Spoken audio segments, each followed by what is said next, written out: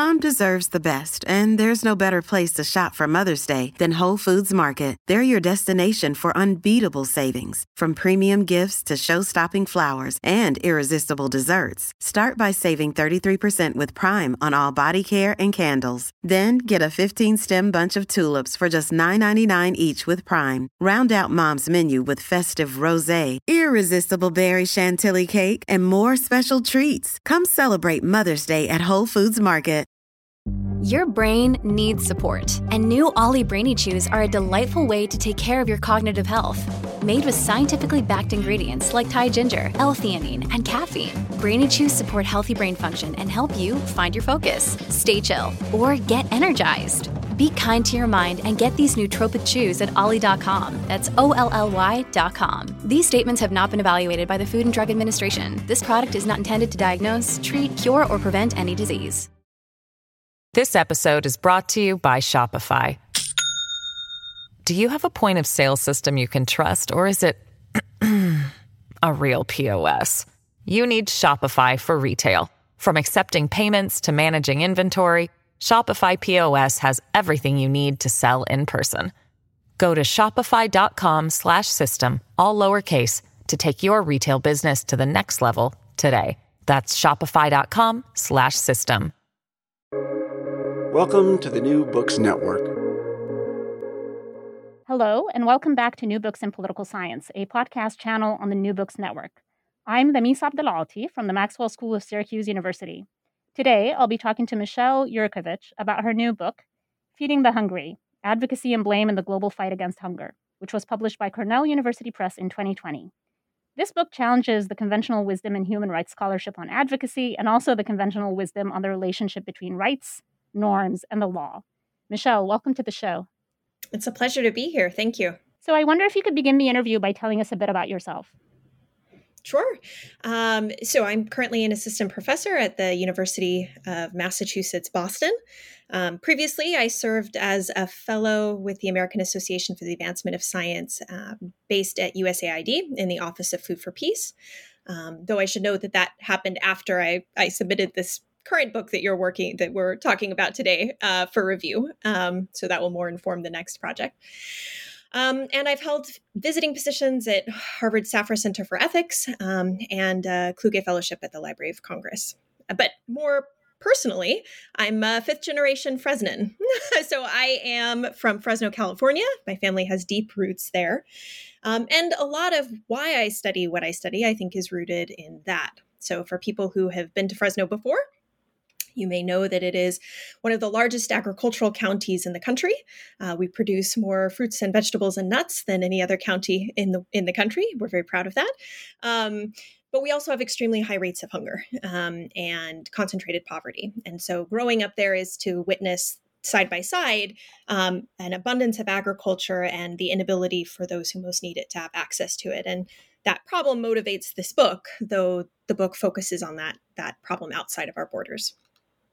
So I was going to ask you how you came to write this book, Feeding the Hungry. So, is there more to that story other than sort of being and growing up in Fresno? Is there something that shifted your attention to sort of the international dimension? Well, I think that the general idea that you can have a problem in an area with abundant supply, whether this is Fresno or somewhere else, that can very clearly not be a technical problem, in that you can see quite apparently that it is not for a lack of technical ability that you grow enough food or can have an efficient enough industry. Very much made me go to graduate school wanting to understand what I assumed was a political problem, which is, okay, so when we have more food than we need, which is true globally, not just in the US, then why is it that hunger still persists in this world? And it is fundamentally a political problem. And so that, I think, is what motivated me to study this particular topic. The way I went about studying it, of course, was influenced by a whole host of other factors, and where I went to graduate school, the courses that motivated me when I was there, these sorts of things. Right, as tends to be the case. So early on in the book, you provide some really striking statistics about hunger worldwide. Perhaps you can start by just describing the size of this problem?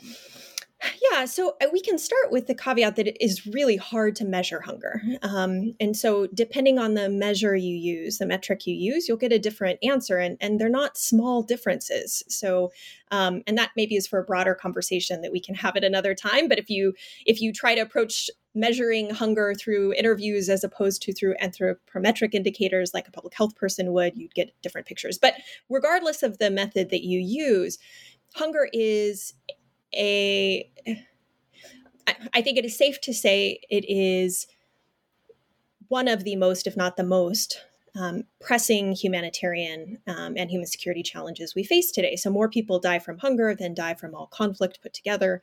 More people die from hunger than HIV, malaria, tuberculosis combined. So it is a widespread problem that exists not only in the places that we might expect it to exist, places where they're coming out of civil wars, places where there have been widespread droughts, but it happens in developed countries. It happens everywhere. And it is a problem that is often invisible.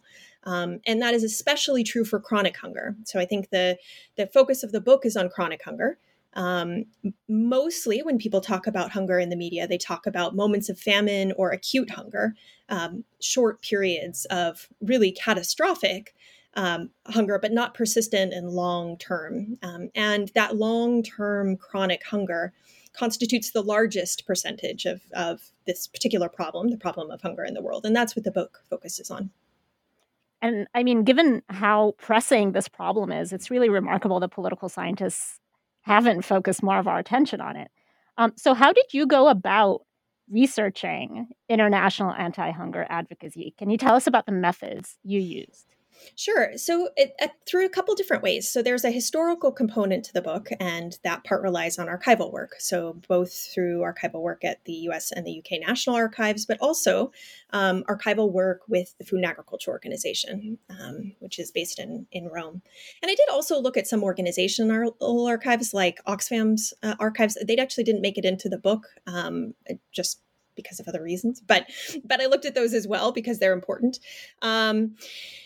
But then the contemporary part of the book, which the vast majority of the book focuses more on contemporary anti-hunger advocacy up to 2014 or so, leans heavily on my conversations, interviews, and surveys done with senior and executive officials at the most influential international anti-hunger organizations that work on chronic hunger. And these organizations crossed the domains of development organizations, with human rights organizations, with humanitarian organizations, groups that blend the work of many of those different types. And I included a couple of foundations as well. Really fascinating. So drawing on some of this research, especially the archival research, can you give us some historical context? You know, in the book, you talk about how hunger evolved from a condition to a problem in the mid-1940s. So how did hunger first make it onto the political agenda? Yeah, so the Hot Springs Conference in 1943, which has a really interesting backstory. So you can imagine World War II is still going on. It's kind of a weird time to hold an international conference on hunger, particularly hunger internationally outside of your state's borders. But the U.S. decides to call this international conference. They invite 43 different countries to come. They all show up. And they position hunger as what will be a key issue coming out of World War II, and something that they wanted the international community to start to develop an approach towards solutions for, and ultimately create an organization to combat. So this became the UN Food and Agriculture Organization, which was established in 1945. But what's interesting about that conference to me, if you go through the archival record, both in the US and the UK National Archives, and kind of see the different perspectives that the British had when they got the invitation, as for why the United States would ever bother to make hunger such an international issue around which you'd organize a conference in the middle of a world war, and then US motivation. What you see is kind of, and I talk about this a bit in the book, some very interesting both kind of political, social, and kind of normative debates that were forming. And so one of these is to what extent in the US government, they thought that hunger could be what they called a weapon in the war of ideas.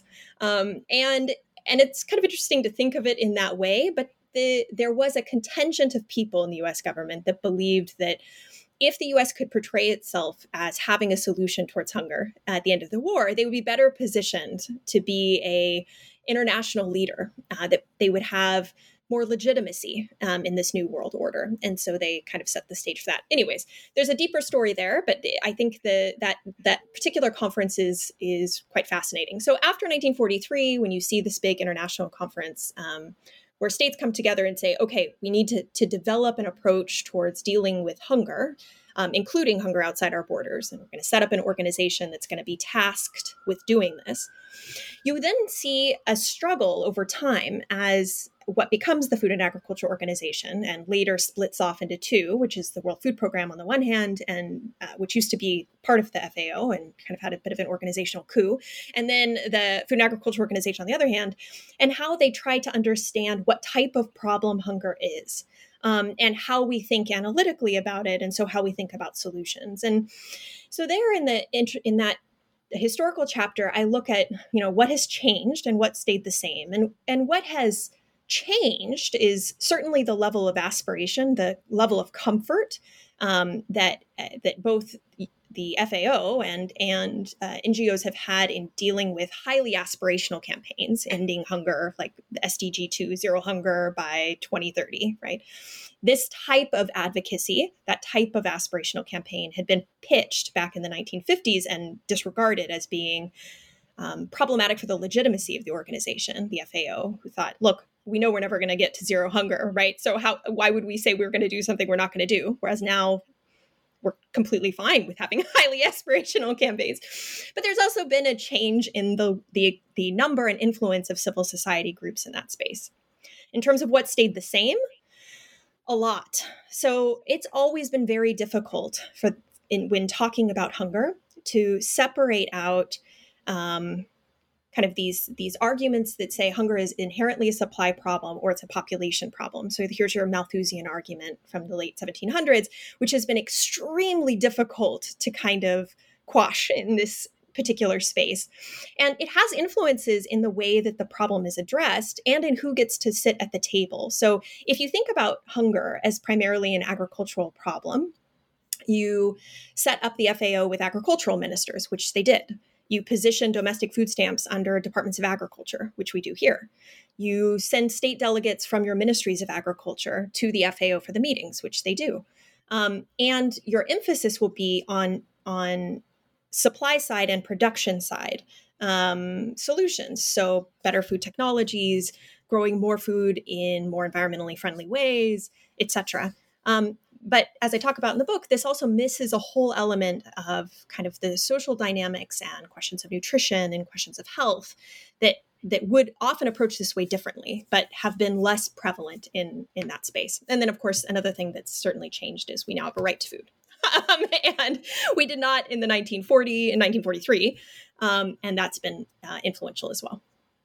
So we're going to talk much, much more, I hope, about the right to food in a little bit. But now I want to switch to sort of an attention on the existing political science literature, right? Now, political scientists have been interested in international human rights advocacy for quite a while, right? But part of what you argue in the book is that existing models don't do a very good job of explaining contemporary anti-hunger advocacy. So can you tell us about the existing models that we have and why they don't perform as well in explaining anti-hunger advocacy today?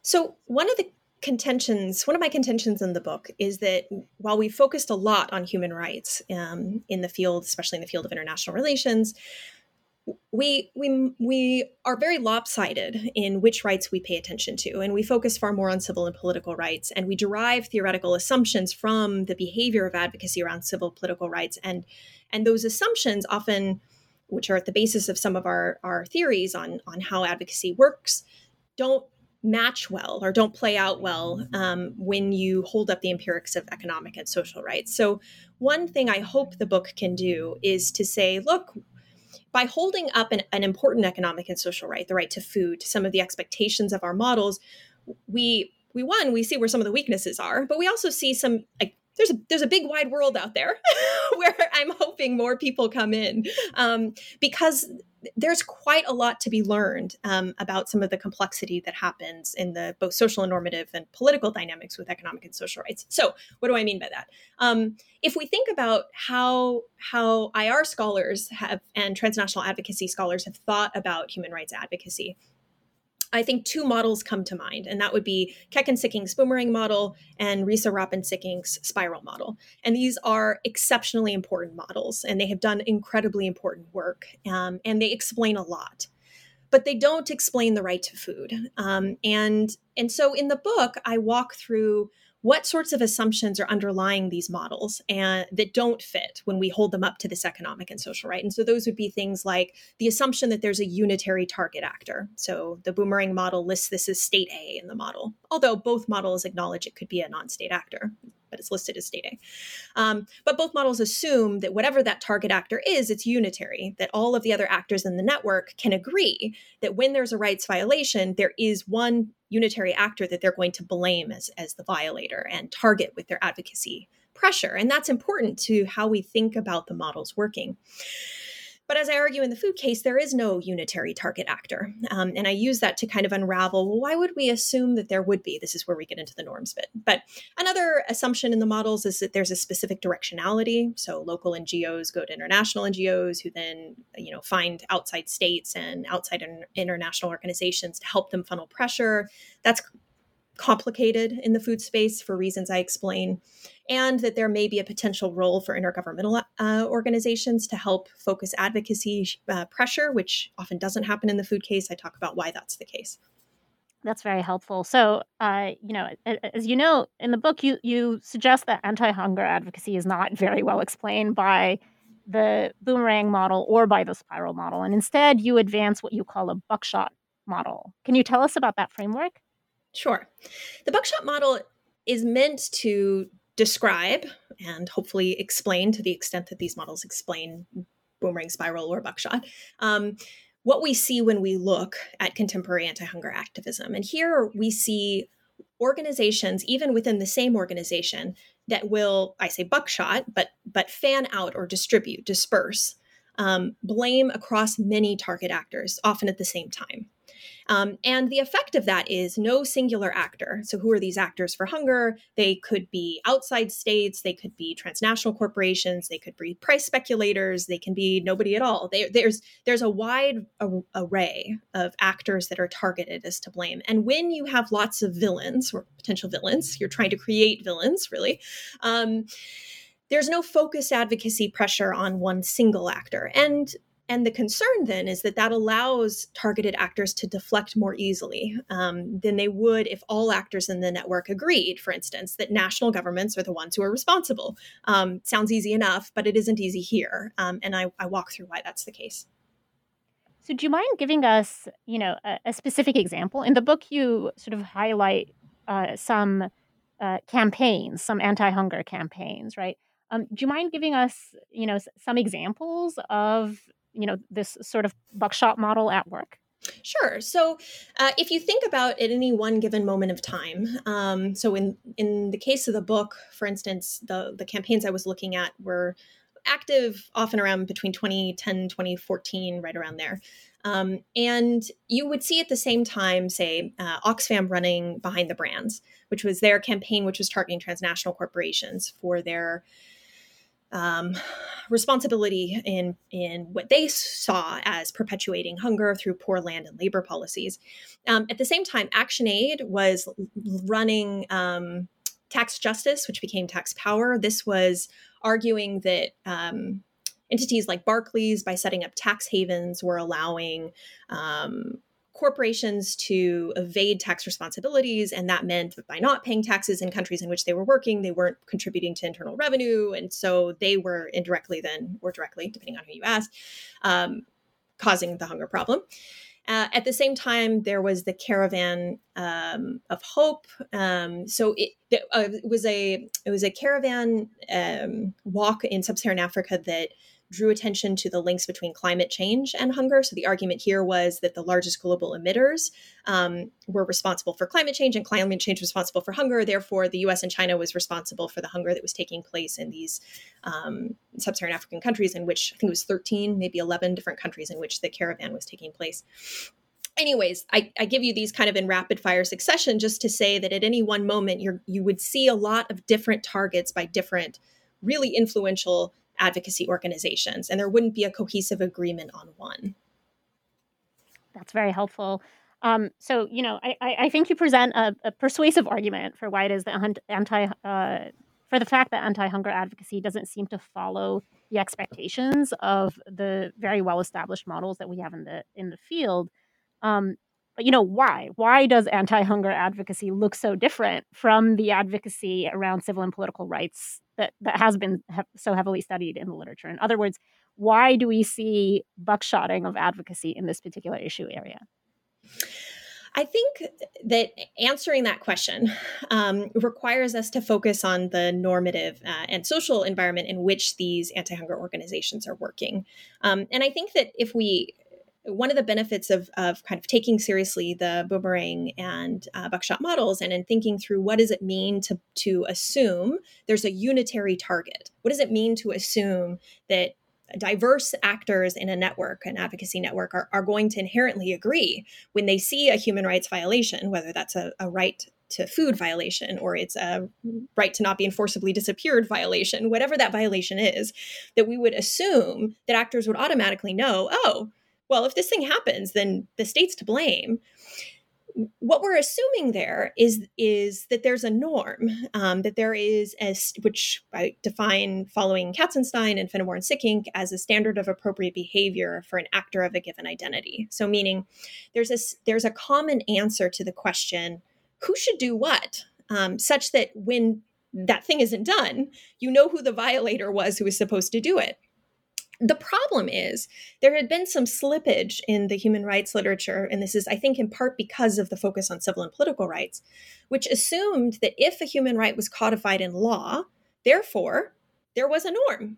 And so it wasn't an inappropriate assumption to assume that, therefore, if you see a violation, obviously, all the activists will know who to blame. It's the national government who is obligated under law.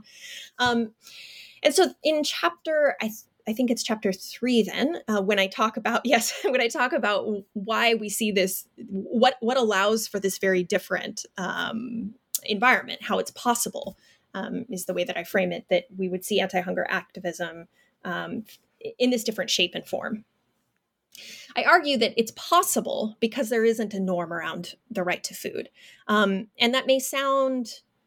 I think that is quite controversial for a lot of constructivists to think about, in part because we assume that all human rights have norms because they're all codified in law and thus they must.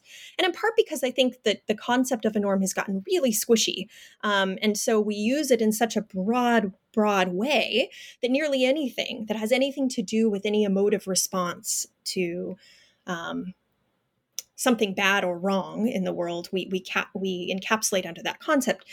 And in that chapter, I argue that's a problem, that the right to food has lots of moral principles. There's no shortage of a shared social consensus that hunger is wrong, or that nobody should starve. But there's a world of difference between having that shared moral consensus and having a norm, which would say good governments are obliged to ensure their people have adequate food. And we don't have that. And so that creates a normative difference between a right to food and say a right to not be enforceably disappeared in ways that I think are consequential.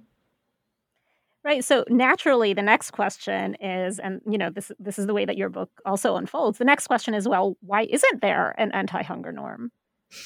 Right. And for me, there are a number of ways I think you could answer that. For me, the most interesting thing is to look at the competing analytic frames around the hunger problem.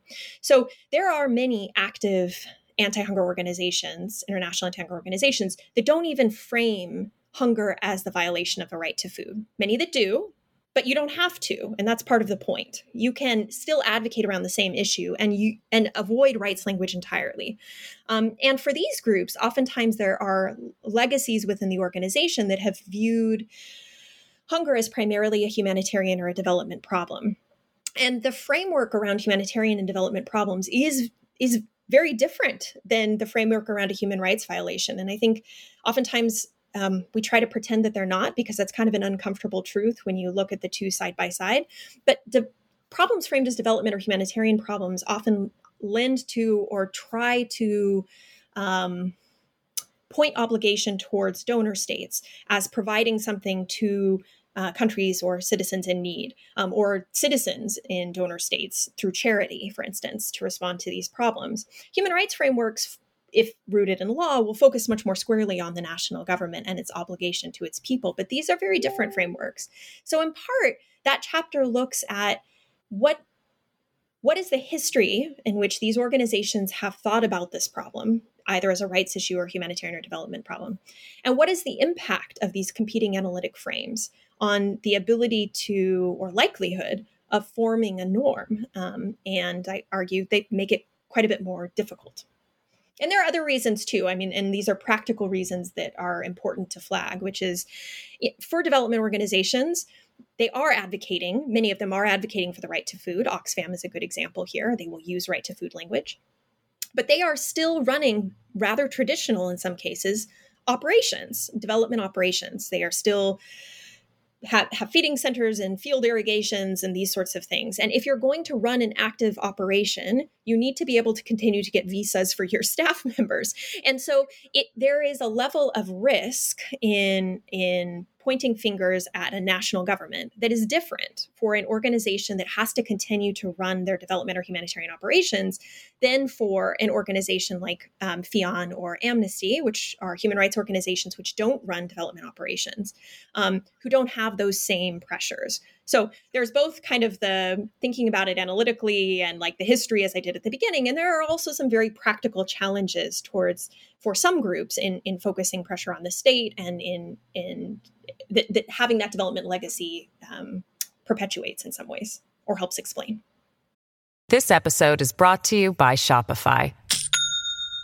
Do you have a point of sale system you can trust, or is it a real POS?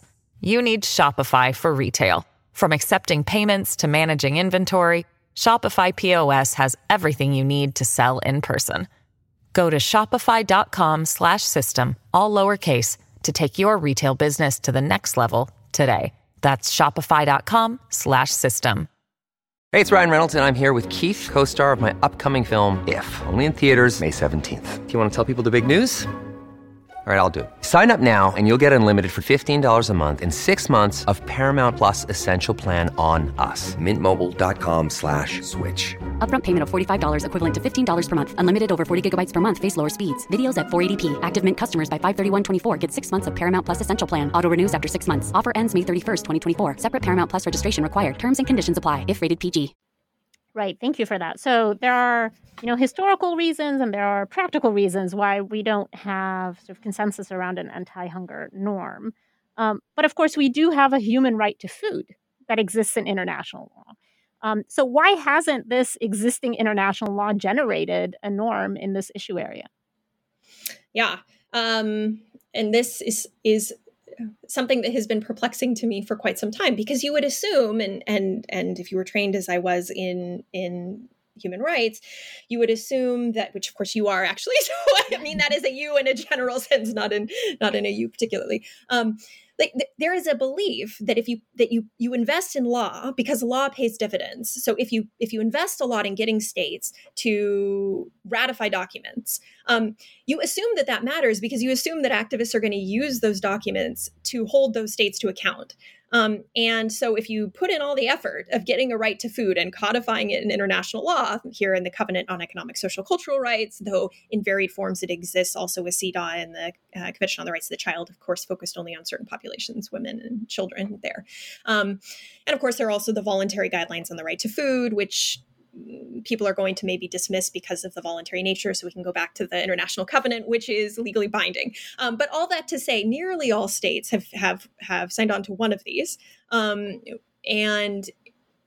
yet they often just sit on the shelf So when activists construct their campaigns, it's very rare that you see one of these top international anti-hunger organizations refer to law and say, your obligation and the International Covenant on Economic, Social, Cultural Rights says this.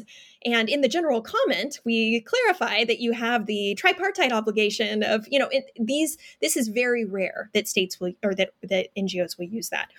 And so that final chapter is me talking with activists to understand why. And in part, the best way that I can explain it is that, one, again, some anti-hunger organizations don't conceptualize hunger as a rights violation. And so in that sense, there is legislation about, or that there is law around the right to food becomes less relevant.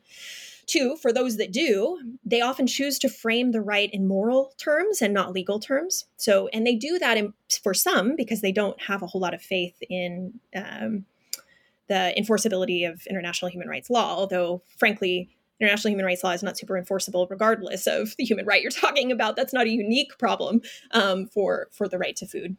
But that you could frame the right in moral and not legal ways is important. And it helps to, I think, explain the more kind of nuanced way in which a lot of the anti-hunger organizations frame it. And there is also very much practical concerns about the justiciability of the right to food as well. But so for many different reasons, it doesn't have the power that we had assumed it would have. That's very helpful. So I want to ask you about policy implications of the book in a moment. But first, I want to take a step back and touch on something that we haven't talked about. So you mentioned early on that part of your research involved surveys. Can you tell us a little bit about, can you tell us some more about those surveys and what it is that you found? Well, so the surveys were done with a very small group of those that have the most elite positions within these top anti-hunger organizations. So I think there were 12 INGOs and foundations and senior and executive positions within those organizations. And the surveys asked respondents to tell me who was to blame for chronic hunger, how they understood the solutions to the problem, and then I asked questions like, do you think other people in your organization will have the same view, which almost universally people said yes, and almost universally they did not. And so in the end, what it allowed me to do was map out how executives in these organizations think about these kind of core questions for human rights. So who's to blame? How should you solve the problem? And see that their responses were all over the map. They were very complex and very different, and use that to look at how we think about kind of a normative environment here when there are very different assumptions within the senior and executive officials within these organizations about who should do what as it related to international hunger, particularly chronic hunger. And that isn't to say there was disagreement, again, on the desire for there to not be hunger. There certainly was an agreement there. The challenge comes with that next step. Yeah. So I think that's a helpful kind of segue to my question about policy implications, which is also something that you address in the book. So what would you say are the implications of your findings for policymakers, for activists, for lawyers, and so on? So I think one of the takeaways for me for activists themselves is my worry about what may be the potential consequences of the advocacy approach that's taken in the hunger space. So the book lays out the buckshot model. It's not an argument that that's a good model. In fact, I have a lot of concerns that actually is not a useful model, that it's empirically correct, but I don't know if normatively it's good, that it's going to actually yield the type of outcome that we want, in part because it allows, I think you see when looking at this issue space through that model, the openings for actors to deflect responsibility are more pronounced. And I do worry about, in the long term, the ability of human rights movements for food to be able to successfully pressure states to take up this obligation more seriously. And I do think that empirically, if we look at where we see the most improvement in hunger rates, it tracks with places where national governments have made important policy choices to take up that responsibility. And so I don't think we can solve the hunger problem without having national governments take that up with their own citizens. But yet if our advocacy is kind of skirting that question in favor of other target actors, but not actually going after the national government, I do worry about what the implications of that may be. So in part, I talk about that in the concluding chapter. I think there's also reasons to worry about the longevity and the durability of anti-hunger programs that we do have if they don't exist side by side with a strong norm. So, for instance, Bolsa Familia and Fome Zero in Brazil has been extremely successful in reducing hunger rates. But there's some public opinion data to suggest that among certain populations, certain segments of the populations, notably the most educated in society, that support for that program may be waning. And then that raises the question, well, can you have a long-term public policy in the absence of a domestic understanding that actually the state should be obliged to do this? This should be part of the job of a state to make sure its people have access to adequate food. Well, if you don't have a core consensus on that norm, if there isn't a norm in society that, yeah, in fact, the state is obliged to do these things, then we do need to be worried about the durability of these programs. And I think these are questions we don't pay attention to when we don't think about norms. And I think that's a problem.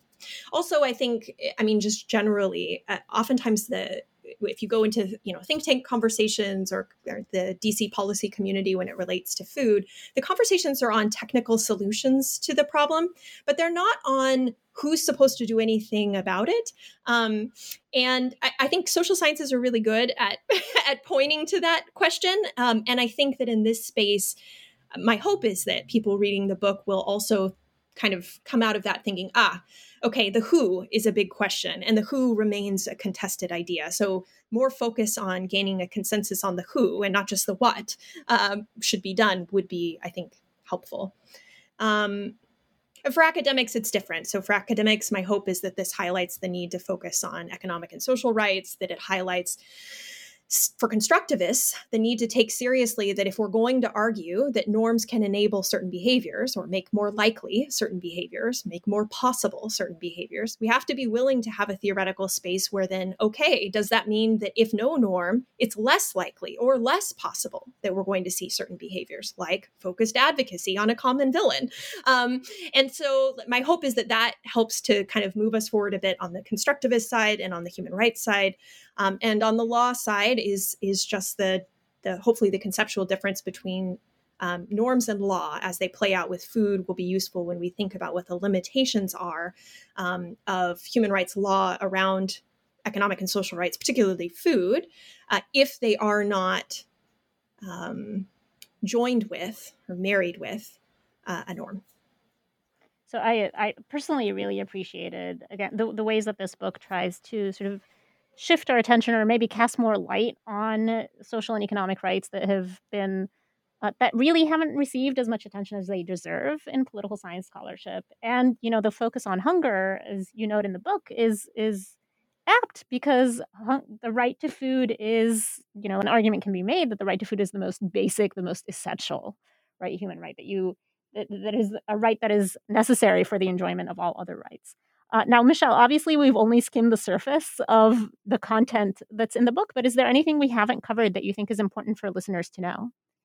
No, I've really appreciated the conversation, so thank you. Great. Well, we've taken up a lot of your time, but just one final question. Now, this book is out. What are you working on now? So I'm working on two big projects now. So one kind of uses as liftoff point that something I mentioned briefly when we first started talking, which is the difference in the level of aspiration in anti-hunger campaigns. So I'm working on a larger project with Martha Fenimore on the role of aspiration in politics and kind of the dark side of highly aspirational statements. So as we see kind of a turn towards the, zero hunger by 2030, zero waste by 2030, these highly aspirational claims, what kind of space does that enable, and what can be some of the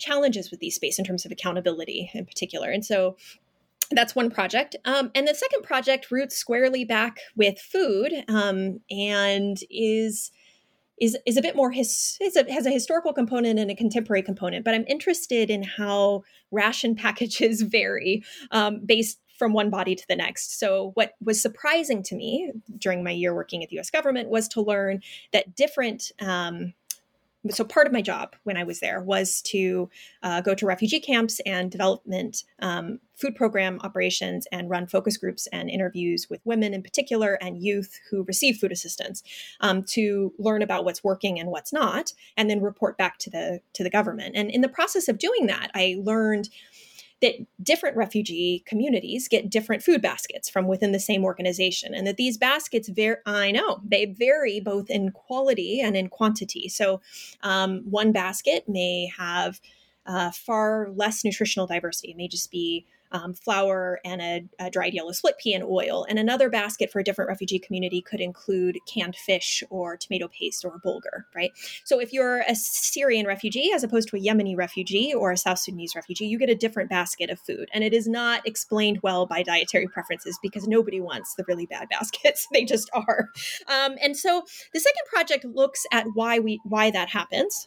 So how can we map descriptively all the variation in the food that is given across different refugee communities today? And historically, how we have thought about the provision of food. This is in part because if you push on this question, asking, say, WFP, why do you give different baskets of food to different people? They might say, as they did, well, at least it meets a particular nutritional standard as based by the calorie and or X, Y, or Z. So the question becomes, prior to the invention of the calorie and modern nutritional sciences, did we think about, how did we think about the construction of the basket? Was it better? Was it worse? Did it vary? And so the work I was doing at the Library of Congress was on the historical package of what was given on Native American reservations and in the Freedmen's Bureau right after the Civil War, because the U.S. government was running feeding operations in different populations at the same time, as well their own soldiers. So one, mapping out the variation there. And then there's a secondary part, which is going through the contemporary food operations. So that is the second big project. Both of these sound like fascinating and important projects, and I look forward to, hearing and reading more about them. Michelle, I really enjoyed our conversation. Thank you for being on the show today. It was a pleasure. Thank you for having me. The book is Michelle Yurkovich's Feeding the Hungry: Advocacy and Blame in the Global Fight Against Hunger, published by Cornell University Press in 2020. Thank you for listening.